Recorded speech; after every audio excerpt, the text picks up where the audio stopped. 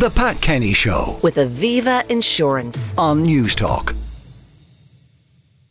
We're looking at a shortage of Irish fruit and vegetables for the rest of the year. This is a result of the heavy rain following drought and then following near flooding. Joining me is Dr. Richard Hackett, who is agricultural consultant and specialist in the agronomy of vegetables and potatoes. Richard, good morning. Good morning, Anton. How are you? What has gone wrong weather-wise, Richard? I suppose, a farmer complaining about weather is probably one of the most normal tropes we have. The weather, I suppose, is not playing ball with us, but that's not really the problem. The big problem is that the farmers are not in a position, the vegetable growers and potato growers are not in a position to take on the pressures that weather comes with us at the present time. We had a very wet March and April. We had a very dry February starting all, and then we had a very wet March and April, and then we got very dry. Overall our rainfall is probably normal enough, but it's coming in bursts. So we have a very wet spell followed by a very dry spell, and crops don't really like that.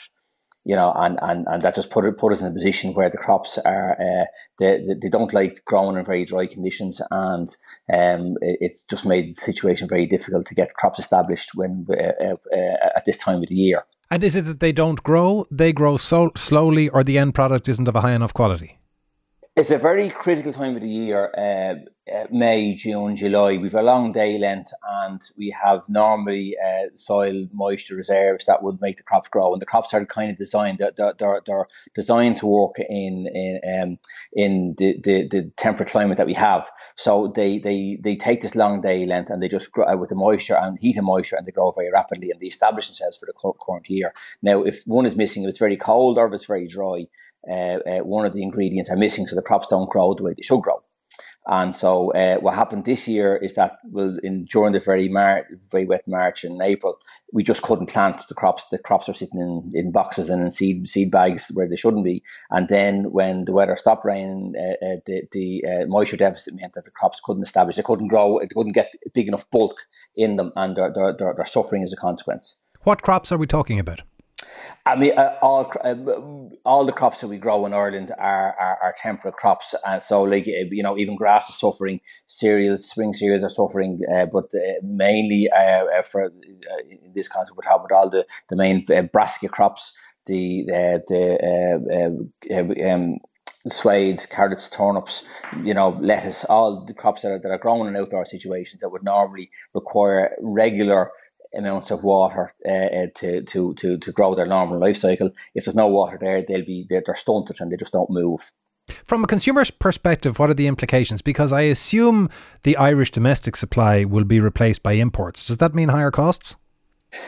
It used to be a situation we could just go foreign. I mean, we could go, and particularly this time of the year, we would be dependent on Spanish crop or UK crop.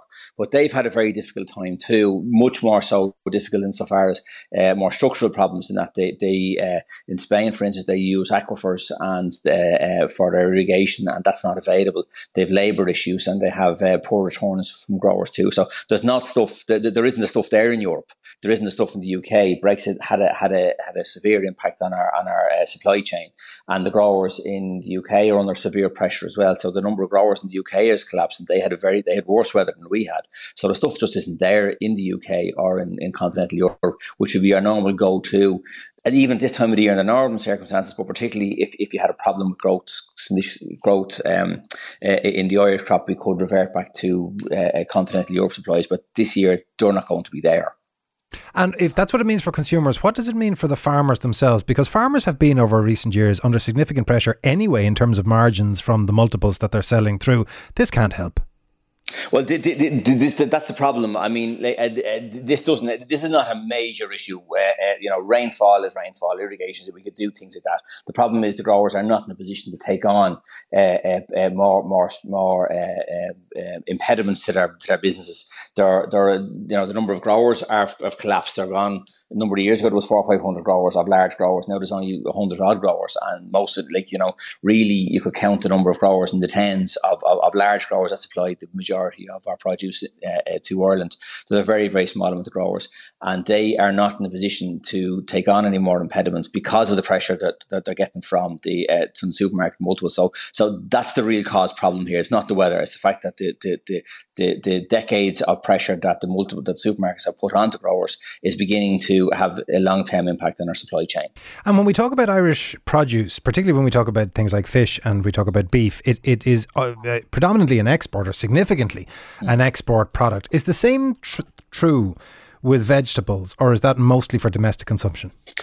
Mainly for domestic consumption. I mean, we've never established an export market. There is the odd time some potatoes will go to the UK or whatever, but predominantly we're not self-sufficient in our fruit and vegetable production. We're particularly bad in some lines, and we're only 5% self-sufficient in our apples. We're only, in onions we were in maybe 10 or 15% self-sufficient. But we're the vast majority of our fruit and vegetables now are imported, particularly our fruit. And again, that's due to the pressure that have been put on to growers by the supermarkets over the supply chain. The supply chain has put growers under an awful lot of pressure for the last 30 years, and it's beginning to come home that there's not enough growers out there. Just looking at the weather forecast, Richard, as you're talking, the week ahead is 17 degrees on average. It's partly cloudy, partly rainy, partly sunny. Is that what the farmers and growers will be hoping for? Oh, perfect. I mean, a little and often approach is what crops need. You need plenty of heat and plenty of moisture. You don't want too much of either. But if you get a little bit of heat with rain at night time, we got it over last weekend. There was 10 mil of rain in this area last weekend, and that's exactly what's needed. A small bit of rain and then a bit of heat and a small bit of rain to go with that. A little and often approach is exactly what's needed. So the forecast looks to be good. But again, we're hitting the longest day in the next week or so. And once you start going past the longest day, the growth rate drops off. So it's critical to for May and June to have that burst of growth, that volume of biomass that grows, and then that carries through for the full year. If you miss out on that, you're playing catch up for the rest of the season. If you go into July or August, what a crop will grow in a day or in 3 days will be done in May in a day. So you because the day length shortens, and so it's kind of a critical time of the year that we're beginning to miss at this point in time. So it's getting very critical in the next week or so. We will keep our fingers crossed, Richard. Thanks very much. That is Richard Hackett, who is agricultural consultant and specialist in the agronomy of vegetables and potatoes. The Pat Kenny Show with Aviva Insurance. weekdays at 9 a.m. on News Talk.